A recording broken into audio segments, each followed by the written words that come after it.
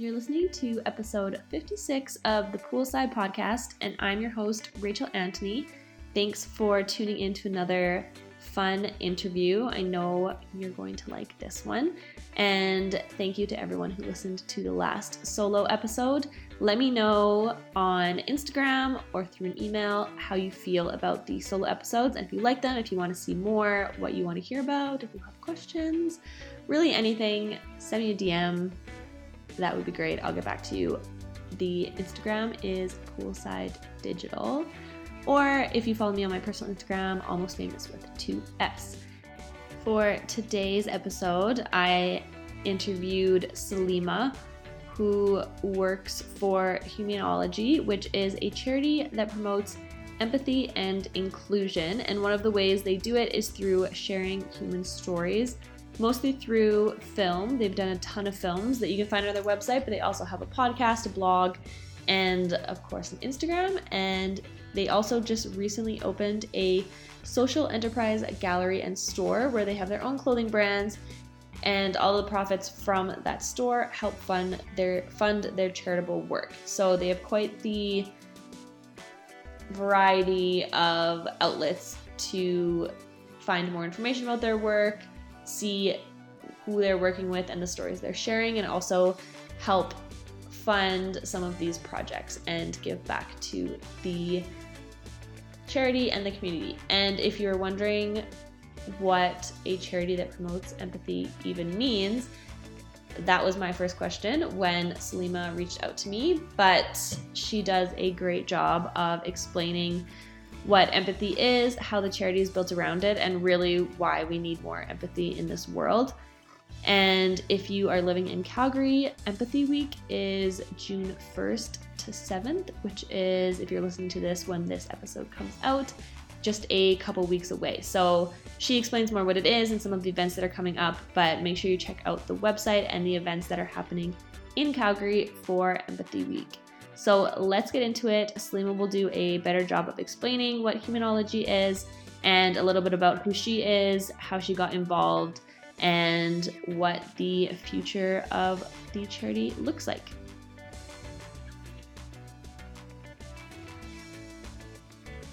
Welcome back to the podcast. I am sitting here with Salima from Humanology.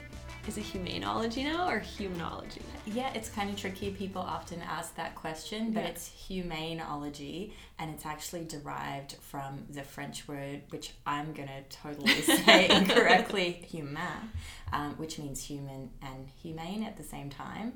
So tricky. Yeah. Sitting with Salima and, like we just mentioned, her company. But do you want to start with just introducing yourself and telling us 3 fun random facts just to get going? Totally forgot to prepare for that part of the conversation. But 3 fun random facts. I love taking baths. That's a really random thing to start with, but it's true. I only ever shower at hotels. I live in the Calgary community of Inglewood. I've recently moved here and I love it. I love being close and connected to the river in particular. It's the first time in my life that I feel like I have a relationship with the natural body of water. And seeing as I'm on the topic of water here, I also was born right by the water in a town called Tweed Heads in Australia, which is a beautiful little beach town just south of Surfers Paradise. Cool. And I'm sure it's much warmer there right now than it is here. Always much warmer there, but anyway. How long did you live there for, or when did you move to Canada? I moved to Canada when I was 17, so I just finished high school, and my family immigrated here, and initially we were in Vancouver, and then later I moved to Calgary in order to go to law school here at the U of C. Cool, and here we are. You're still here. Yeah, I've tried to escape multiple times and never had success. At least you have the water and you can embrace it. So let's talk about Humanology. Do you want to just give a short little elevator pitch for what it is? Well, Humanology is a charity. We were established about a decade ago, but in the past 4 years we've really tried to focus ourselves around empathy and inclusion and how that applies to each of us individually in our lives. So a big part of what we do is sharing human stories.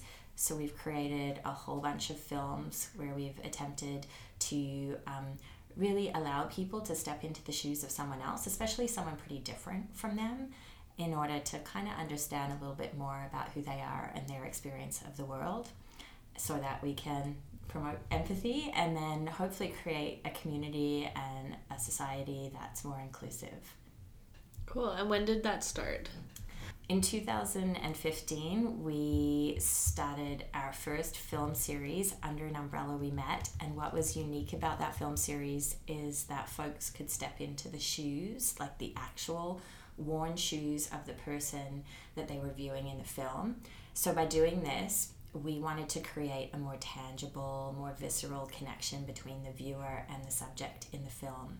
So to date, we've now created 3 of these particular film series. One was called Faces of Islam.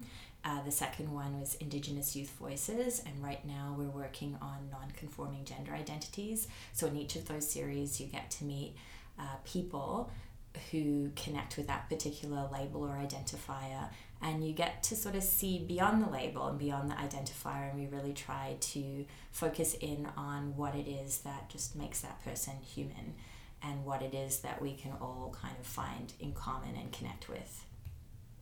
That's cool. I feel like there's not a lot of people doing that, especially in Calgary. Well, go ahead. Yeah. Well, yeah, from what I know, we're one of the very few charities that are focusing on this work of empathy and inclusion and doing it through art. And while a lot of our work has been through the medium of film, we also work with a whole bunch of different media. A couple of years ago, we did a theatre show. We've also been working quite a bit with journalism and photography. We partner with the Humans of Calgary a lot. And in addition, we've been working with some visual artists here in Calgary, especially now that we've opened our new gallery and store on 17th, well, just off 17th Avenue Southwest.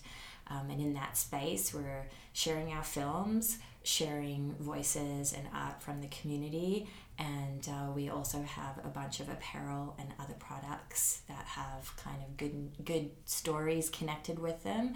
A lot of them are giving back to the community in different ways or using ethical fabrics and fibers.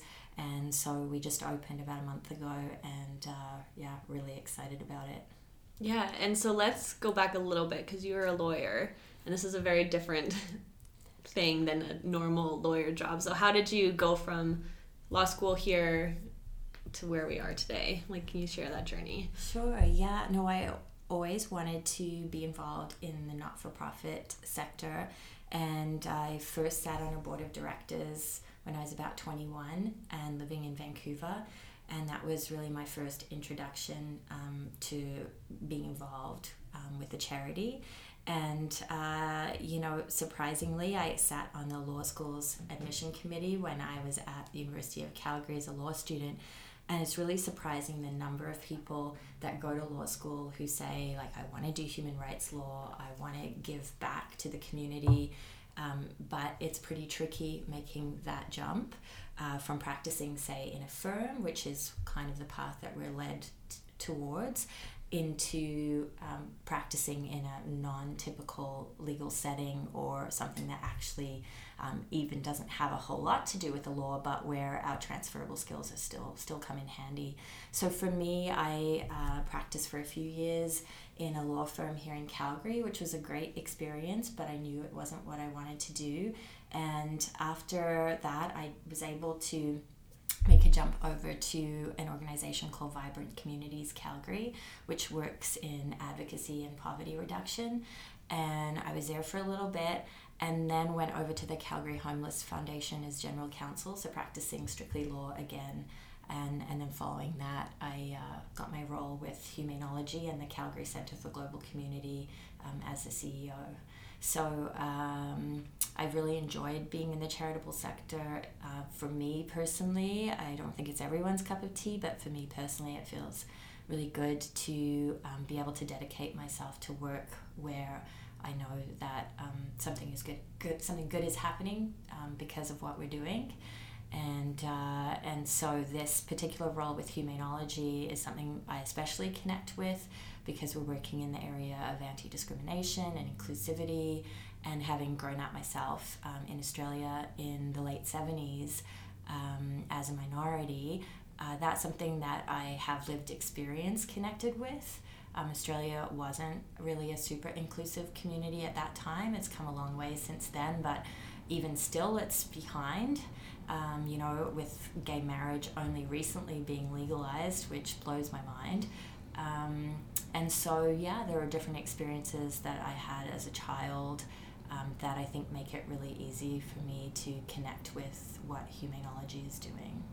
Right. No, and I like that. And then you can really tell that your work will come through what you're doing, because you do have that like extra passion towards it. Yeah, I think that it's just one of those things, right? When you really get something, when you've lived through something or have some kind of connection or experience with it, it just makes it so much easier for you to talk genuinely and authentically about it.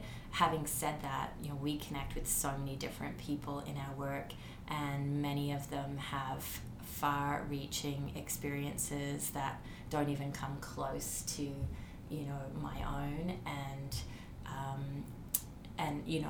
my eyes are opened constantly when I meet with someone say who is trans, or someone who practices a faith that I haven't really had any kind of exposure to, or comes from a cultural group that is really different from my own. I can't say that, I totally get it. I'm still learning, and I'm still understanding different perspectives all the time. Right. Well, I think it's important even for people who don't, like for myself personally, I've been lucky enough not to, I grew up here, middle class, white girl, it's very standard and basic, and so it's good to have an opportunity to have that education and awareness, to bring it, especially now, I feel like with social media, and there's so many issues that are coming up with the transgender community, and just making sure everyone feels inclusive. And so I think this is an awesome movement that will go forever, because we need that education. And so on your website, there's a tell us your story section, and so I was reading it and I was like, I should ask her the same question, because it's a good lead up question to really get to know you more than you just shared a lot, but to keep moving on that. So the website, quoted from the website, it says, there are things we can do all the time to remind each other we belong, we are valued, we are part of this great and diverse human family. Tell us about something small or big that you did or that happened to you where the result was a sense of connection, belonging, or the recognition of our shared humanity. Do you want to answer the question? Sure. Tell us your story. It's funny, as humans, I think that we always feel like we have to share something super significant or impressive. And as I was thinking about this, strangely, the first thing that came to my mind was something really small and somewhat insignificant. But strangely, I have remembered it all of this time, and sometimes I think it is the accumulation of all of these small experiences that really impacts us in the most profound or kind of I would say significant way altogether.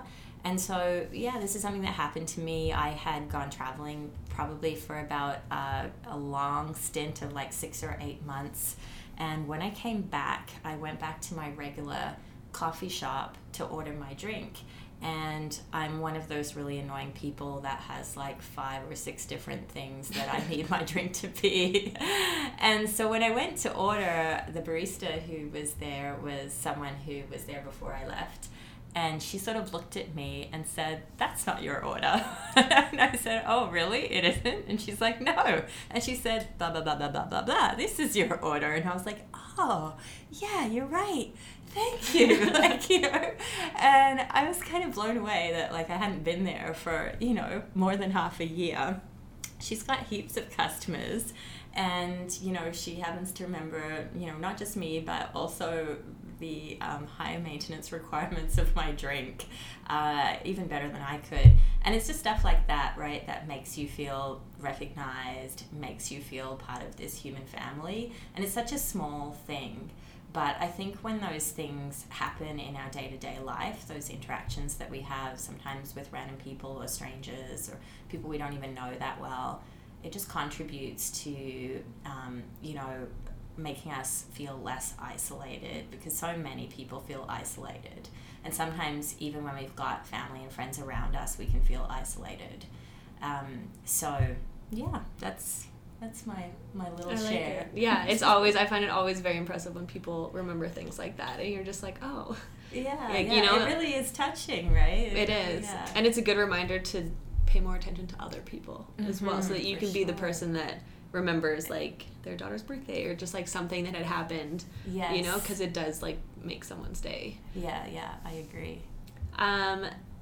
This is kind of a multifaceted question, but do you want to just start with explaining the definition of empathy and how it differs from sympathy, which I know is a very, like, basic thing, but I feel like people sometimes can get them confused about that, and then dive a little deeper into why that's the focus of the business and what it really means to you. So there's lots of different definitions out there, both for empathy and sympathy. For me, I often like to explain empathy just as the ability to step into someone else's shoes. Other definitions, like Brené Brown says, it's something like feeling alongside someone else. And she differentiates empathy and sympathy by saying that, you know, when we're talking about sympathy, we're almost kind of looking down on someone, like saying, oh, wow, that's too bad for you. Hey, you over there with that terrible experience, I feel really bad for you. Whereas empathy is about, in a sense, trying to feel what the other person is feeling, imagining yourself going through the same thing, and relating from a perspective of greater equality. And so it requires a level of vulnerability, right, to, in a sense, put yourself into what can sometimes be an adverse or challenging situation, to imagine how that must be for the other person. Of course, we're never able to fully, right, to fully know what someone else is going through. So it's just an approximation. It's an attempt. It's an earnest attempt to get it. And, you know, sometimes we might not really be getting it, and someone even might let us know, and that's okay. But that earnest attempt and approaching it, I think, with just like a level of humility around it, right, knowing that sometimes we don't get it, is to me what empathy is about. So I think the second part of your question is like, so why are we focused on empathy? And, you know, I believe, and a lot of studies have shown, that empathy has the ability to connect individuals and to connect people together at a deeper level. And relationship, you know, the importance of relationship has been shown to have impacts on our well-being and longevity. Connection with others is shown to be one of the most critical things in terms of our well-being later into life. And empathy is really a way that we allow connection to happen. And the best way I can kind of highlight this is really by, if you go to a moment in time where you had a conversation with someone in your life, and maybe someone important, like a family member or a close friend, and you confided in them and you told them something that was kind of close to you or difficult to share, and you didn't get a response that made you feel good about sharing. Perhaps there was something judgmental they said, perhaps they didn't really listen to you or give you a full opportunity to share, or maybe there was some other reason why you really didn't feel validated by the conversation. And those experiences make us close off to other people. They make us feel like we haven't been heard. They make us feel ashamed sometimes, or like we can't trust others. And that feeling is really a tough kind of feeling to sit with as humans. And I think we've all had it probably many times, but at least at some point or the other. And so empathy allows connection to really blossom, and allows people to trust each other, to open up to each other, to have deep, fulfilling relationships with each other, and that, you know, completely affects our mental health and our overall well-being.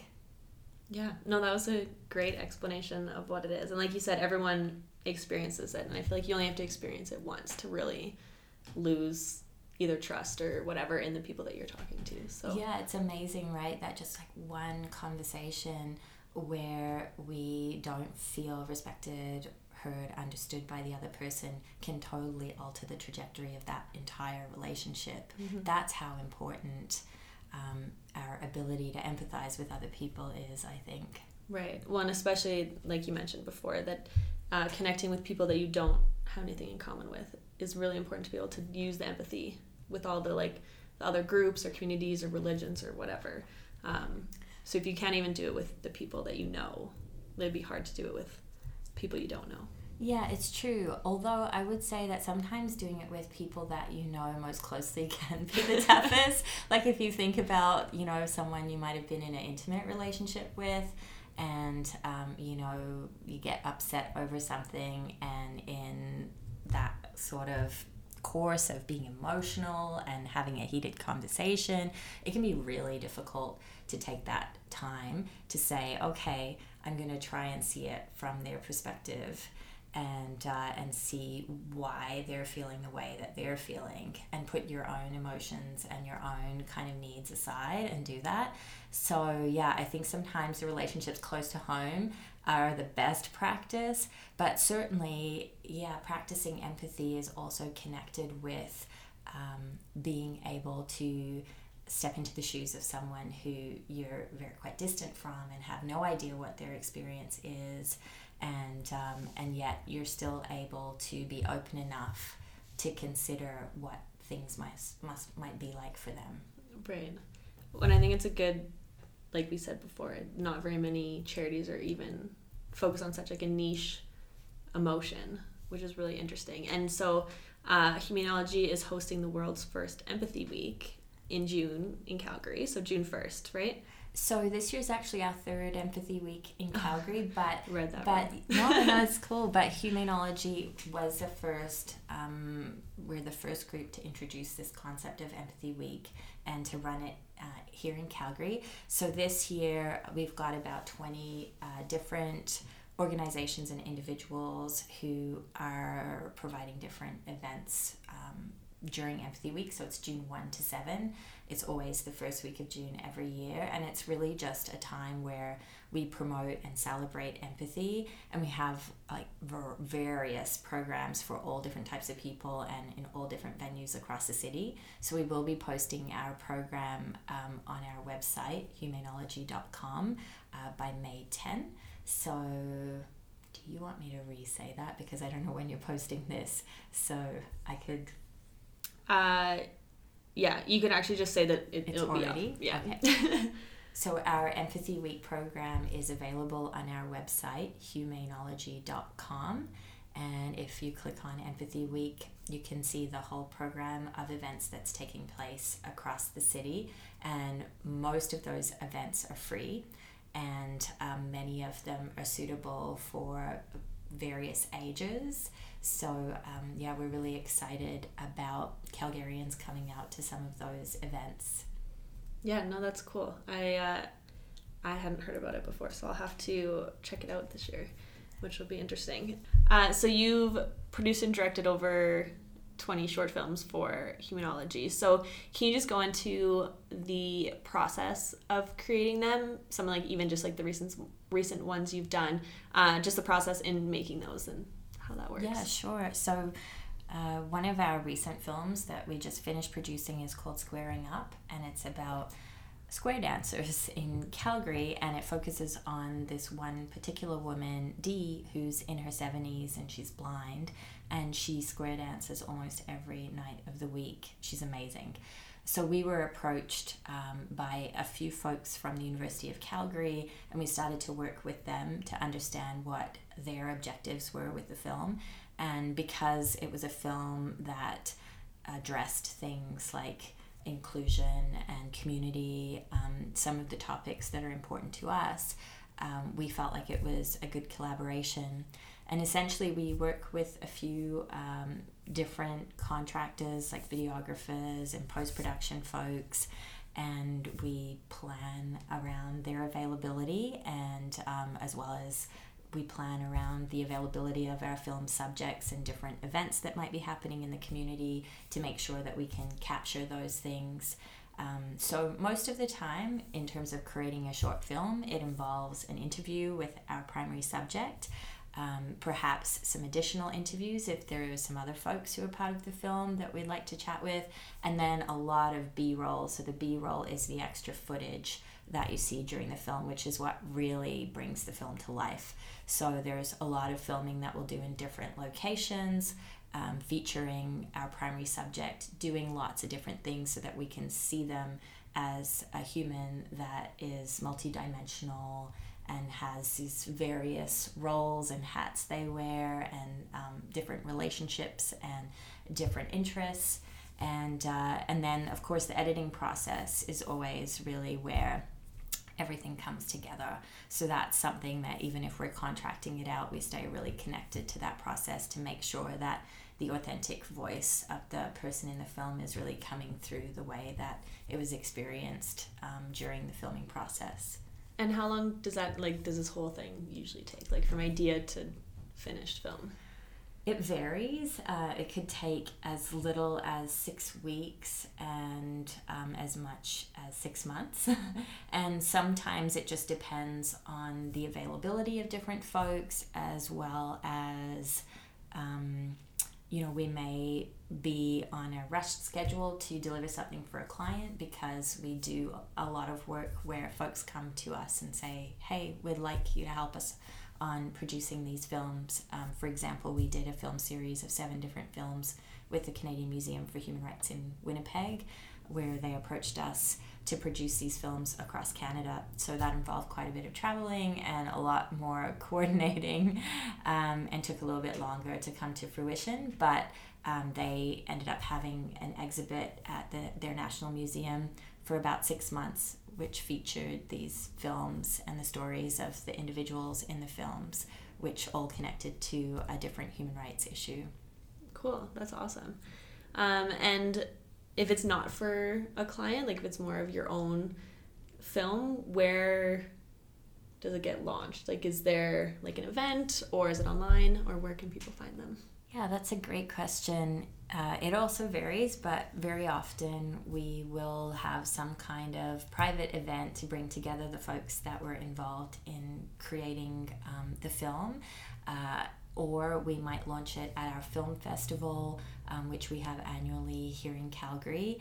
And another possible option now with the opening of our gallery and store is that might be a place where we launch some of our new films. Having said that, we also typically tend to have our films submitted to a bunch of film festivals. To date, we've had about 30 different selections and awards from film festivals all around the world for a number of our films. And so oftentimes, we have to hold off on disseminating stuff publicly before the film has run in certain film festivals. So, right. Yeah. So, and then after that, we like to share our stuff online so that it can be made available publicly. And recently we've been working on a few different curriculum kits. So those are teaching resources that teachers can use. The kits we've been working on are geared at students in grades 9 to 12. And with those kits, we're integrating into them a lot of our film resources so that they are, in a sense, repurposed and reutilized in an educational context. Right. No, that's awesome. Well, and especially because it's all of Canada. So, like, the people that want to use them or the resources, it's endless, really. Yeah, and that's one of the great things, too, about a lot of our content is that most of it is not really just applicable to Calgary or just even applicable just nationally, but it sort of has that universality to it. A lot of the things that we're talking about and dealing with are issues that people can connect with in many different places. Right. I guess if it's humans, then all humans can connect to it. And let's just talk about the business side for just a second, since it's a business-focused podcast. So since becoming the CEO, what have you learned about yourself and as a leader? I'm sure there's a lot of, because you're so focused on empathy, I'm sure you're very like self-aware of it. So do you want to just talk a little bit about that? Yeah, well, as a person and a leader, I think, in a way, I don't have a whole lot of separation between myself and my world. And for sure, being and working in an area connected to empathy, it's very much connected to self-awareness, right? Because I don't think that we can consistently as individuals be successful with empathy if we don't have a level of self-awareness ourselves, a level, for example, of comfort with our own emotions. If you're not comfortable with certain emotions yourself, it makes it hard for you to really receive someone else's. So in that space of self-awareness, I think there can come a time where you become aware of the fact that you might be reflecting a little too much or more than you need to about things. And within that, we can also become quite critical of ourselves, and we can hone in on areas where maybe we shouldn't have made that decision, or perhaps, responded to a situation in a particular way. And then there's all of that kind of internal dialogue and assessment we have over things that we have maybe done or said. So for me, I think, one of my learnings for sure is just, in a sense, making sure I don't give too much runtime to some of that commentary, and also making sure that that commentary is fair and is empathetic itself, because one of the terms we've started using a little more is self-empathy. And so often, it's easy to talk about what we can extend to others, but we also need to look at what we're extending to ourselves.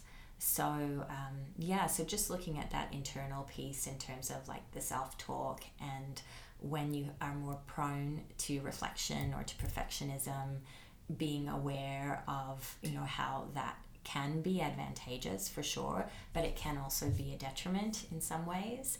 So just having that awareness, really, Right. Well, like you said, it can be applied to like being a leader, but also just a person in general. It really comes into everything, right? And what are some of the challenges that you face like with the business, or that the business has faced over the last few years? Do you ever have challenges when you like pick a topic and you are diving deep into it? Do you ever have like resistance, or is there anything like that comes up? We've been really fortunate to have a very supportive group of people around us. Like, for example, as a charity, we have a board of directors who have been so open and supportive throughout our development as an organization. For me, I think the main thing that I would identify as a struggle would simply be finding the financial support that we need in order to make the impact that we want to have, and finding that consistently, and not spending so much of our resources on finding it that then it becomes a disadvantage to the rest of our work that we're trying to accomplish. And that is, one of the key struggles of any not-for-profit organization.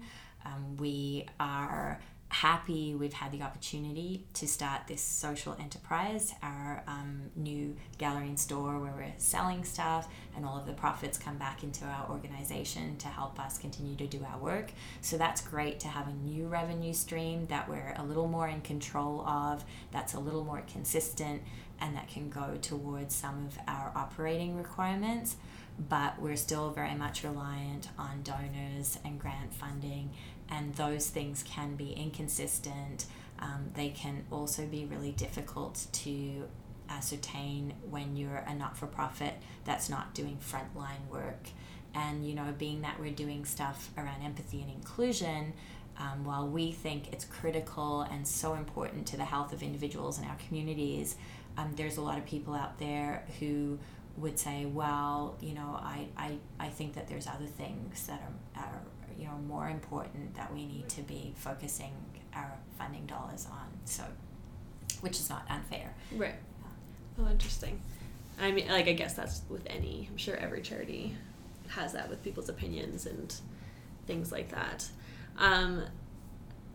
let me know where this fits in your career. But I read when I was going through reading about you in the business that you hiked for 1,200 kilometers through Europe to raise awareness for people, and that you also do half marathons and you ran a full marathon. Do you want to talk about, I don't want to say, it seems harsh to just ask why, but to ask like why? Are you crazy? Why you chose to do that, and how fitness has played a part in your life then and now. Well, I love that question about like fitness or exercise and how it's played a role in my life, because in a way it was one of the most defining things that that kind of came into my life when I was a younger person. I was super brainy and not at all physically coordinated when I was like, maybe like 10, 11, 12, and it really bothered me because I wanted to be really good at everything.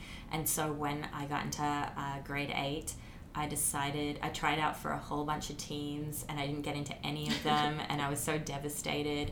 And I went to this high school where in Australia where a lot of kids who were really great athletes went there. So it was pretty competitive. So I decided to sign up for a field hockey team that I didn't have to try out for. They accepted everyone. It was very inclusive. And for the next couple of years, I literally practiced like a maniac. I was obsessed. And I also had asthma at the time, and it was quite bad, and I found it difficult sometimes to like run 800 meters. And over the course of the next few years, when I got better at field hockey, my skills improved, but I was also able to run longer distances. And by the time I was in grade 10, I got selected for like the first or the A grade team at my school. And it sounds super trivial, especially now that I talk about it like, I don't know, like 25 years later. But it was such a huge thing for me because it was something that I was pretty terrible at, that I really applied myself and got somewhere with it. And also it changed my ability to move with my body and to my experience of my own body, to the extent where I started running cross country and was running competitively through the rest of my high school years, longer distance running. So yeah, that really shifted how I felt about myself ultimately, and what I thought was possible as well, and kind of took me out of this box of feeling like that brainy, nerdy kid. And when I finished high school, I went into kinesiology, and I also became an aerobics instructor. This was a while back. I was like, one of my first jobs when I came to Canada was with Sports Experts, which was with the Fresani Group. So it kind of really reoriented my focus and my life and my feeling of myself. And while that hasn't really remained a direct focus in all areas of my life, it's always somehow been something important. And about a decade ago, I did a yoga teacher training and taught yoga for many years. And then, of course, I have this love for this hiking trail in Spain, the Camino de Santiago. So my time walking there has really been a type of therapy for me. And I think a lot of exercise and a lot of stuff that we do with our bodies, whether we realize it or not, is some kind of therapy. It allows us to release emotion, sometimes aggression or anger if it's competitive. I think moving our bodies is really very healing, and we all have sort of propensities to do it in different ways. And for me, walking, strangely, has been one of those ways that I've been really attracted to, particularly when you have the chance to do it in a way where you're traveling somewhere, carrying all of your stuff. I recently, like just this weekend, had a massage with a new therapist for the first time, and he said, "Have you carried a backpack a lot?" And I was like, yeah, I think so. But so just carrying all of your belongings and feeling really light and unencumbered, is not something that I get to feel a whole lot in my daily life, burdened by, the way that most of us live with all of our stuff and all of our kind of needs and necessities. So I've just found it very freeing, I suppose. Is that kind of a little bit of a perspective into some of the craziness? Yeah. But yeah, the walk that I did from Switzerland to Spain was an opportunity as well to do something where I could bring some attention. At that time, the Syrian refugee crisis was happening, but not a lot of people were aware of it at that particular moment in time. And so when I did the walk, I asked people to sponsor me for every kilometer that I walked, that they would commit a certain amount of time, like in seconds, for example, that they would spend looking into what was going on in the world in terms of the displacement of, at that time it was around 60 million people. So that was just sort of a way to, I suppose, make my walk have a little bit more meaning and get some people in my life to connect with some of the resources that I was finding that were making me feel like we weren't really responding enough. Right. Yeah. I like it. It's a different way to do it, I guess. And to be like, I'm going to walk this far, you can at least go on the internet and read things. Like, it puts it all into perspective. Well, and I guess the thing for me is that so often when people think of social change work, they think that they have to go out and do something that's really disconnected to what they're already doing, especially if people, say, are working in a corporate realm or something like that. And I guess I feel like the best way to approach it is to think about what fits in with who I am and what I'm already doing, and how can I integrate this into what I'm already passionate about so that I can continue to be me and do this and not have to reinvent myself or do twice as much in order to make it happen. Right, and then still enjoy it as well. Yeah. Exactly. Yeah, I like it. Do you want to walk us through just like a day in the life of you? Because I know you have the new store now, but we're here at your house, so do you want to just walk us through like kind of what you do? It's really not that exciting. I have a 16-month-old daughter, so a lot of my day now revolves around her, and so even when I get to wake up in the morning is not exactly a choice. But yeah, we spend the mornings at home, and then I take her to childcare for a couple of hours, and while she's playing, I work on my computer. We come home, she naps, I continue to work, she wakes up, we have a couple of hours in the afternoon together where we hang out. We might go to a park or somewhere else dependent on the weather, and then typically I spend a few hours at our gallery store location in the afternoon before I come home, and then bath time, bedtime, and then the evening hours. Sometimes I'm doing a bit of work, but sometimes it's an opportunity for me to relax and unwind. So that's kind of what a weekday looks like for me. Yeah. It's pretty packed in. Yeah, it sounds busy, but also you spend a good amount of time with your daughter, which is awesome. And which is really important to me, and I feel super privileged to be able to work, to do work where I have the opportunity to still remain connected to my daughter during the day. I think that that's something that we really don't have enough of, and when we become parents, it's sort of an either or decision at a certain period of time for most people. So to not have to have made that decision is something that I feel so incredibly grateful for. It's a difficult balancing act sometimes, and I think sometimes it creates more stress trying to do both. But for me personally, it's really worth it. Yeah, well, I'm sure she might not appreciate it right now. She might not remember, but she'll appreciate it as she grows up. Well, and I think it's just something for me too, where I don't know if I'll have another child, and this might be my only chance to really enjoy this time with her. And after the fact, I'd hate to look back and think, right, I should have done it differently. Like, I should have spent more time with her. I think that's something you can never get back. You can always work more at your job after the fact, I think. But I don't think you can go back and really, like, have those experiences that are lost. Yeah. Yeah, definitely. And is there a podcast or book that you would recommend to listeners? besides your own resources that exist. Like peeking over to my bookshelf and I'm like... Most of the books that I read at the moment are appropriate for your 1 to 2 year olds.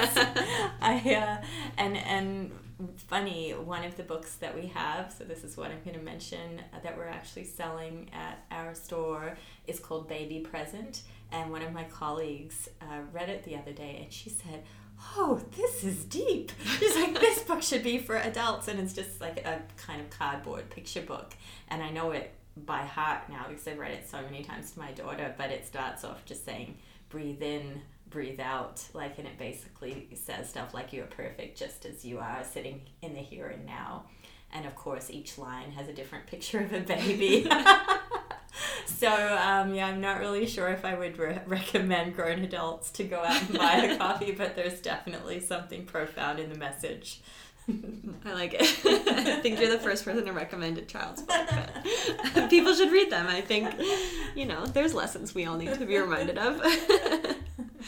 And what's next for Humanology? Is there any projects for people to look forward to? Empathy Week is coming up. Yeah, so we're really excited about Empathy Week. Again, that's June 1 through 7. And we're also going to be hosting a whole lot more events at our gallery and store just off 17th Avenue Southwest. One of those events that's coming up during Empathy Week, actually, June the 5th, is the launch of our Hello Strangers series. So inside our space, we have an installation of 2 really cool acrylic chairs that are sitting over top of a painted floor mural that we had created by a local artist, Alex Kwong, that says "Hello Stranger." And the intent is that people will sit down in those chairs and they have the option to do one of 3 things. So 1, they could sit and have 2 minutes of silent eye contact with someone else, which sounds easy, but you're already laughing uncomfortably. Really awkward. Yeah, and I think for a lot of people it is pretty awkward. But it's also really revealing and interesting. Right. And then the second option is to sit down with someone that you don't know and have a conversation. And the third option is to have a difficult conversation. So the Hello Stranger installation is something that we're trying to bring a little bit more engagement with. And our first event is going to be a conversation series with a couple of local Calgary social entrepreneurs, and then we'll also have some time where people can kind of do what's similar to speed dating, except it's not necessarily with the intent of hooking up with someone, although it could result in that. But basically where people will have the chance to spend 3 to 4 minutes having a chat with someone that they don't know, and then they'll get to switch. So that event is happening June 5th. We'll have more details on our website soon. And also we are hosting the Unity Project, which is an urban art canopy of yarn that will be built by the community the weekend of June 1 and 2 at CN Lock Park, which is probably, no one knows where that is, but you probably pass by it. It's just on the south side of the river by the Centre Street Bridge, so it's pretty close to Eau Claire. It's between Eau Claire and the East Village, and we've run the Unity Project for a couple of years in Calgary, and it's actually been run in cities all over the world.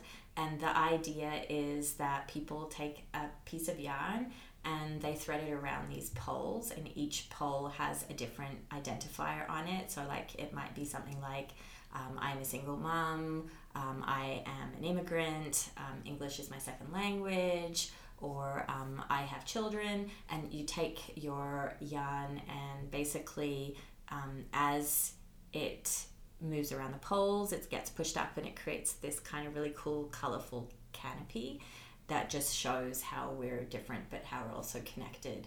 So Saturday, Sunday, June 1 and June 2, we will be at that park close to Chinatown, and we'd love for people to stop by, and it's really a great family event as well.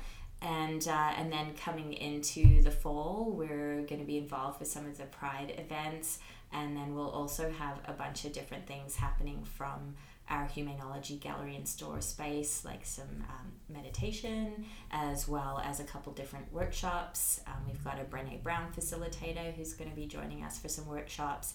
We're also planning a workshop about makeup, and talking to some people who've gone makeup free, as well as looking into some cruelty free vegan natural brands, and just having a little bit of discussion around that, because I know being a woman, and for myself a little bit of a girly girl, sometimes I wonder how much time will have accumulated at the end of my life that I spent putting on makeup and taking it off.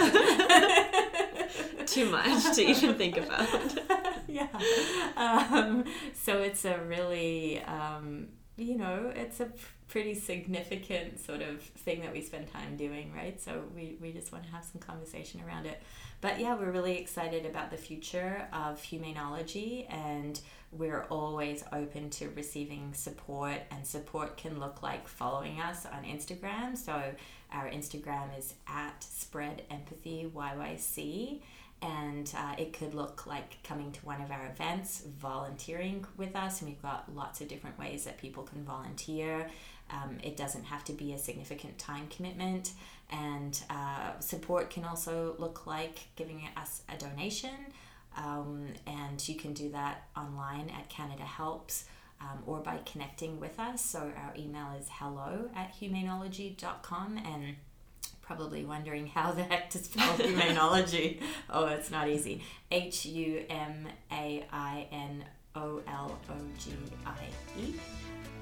Yeah.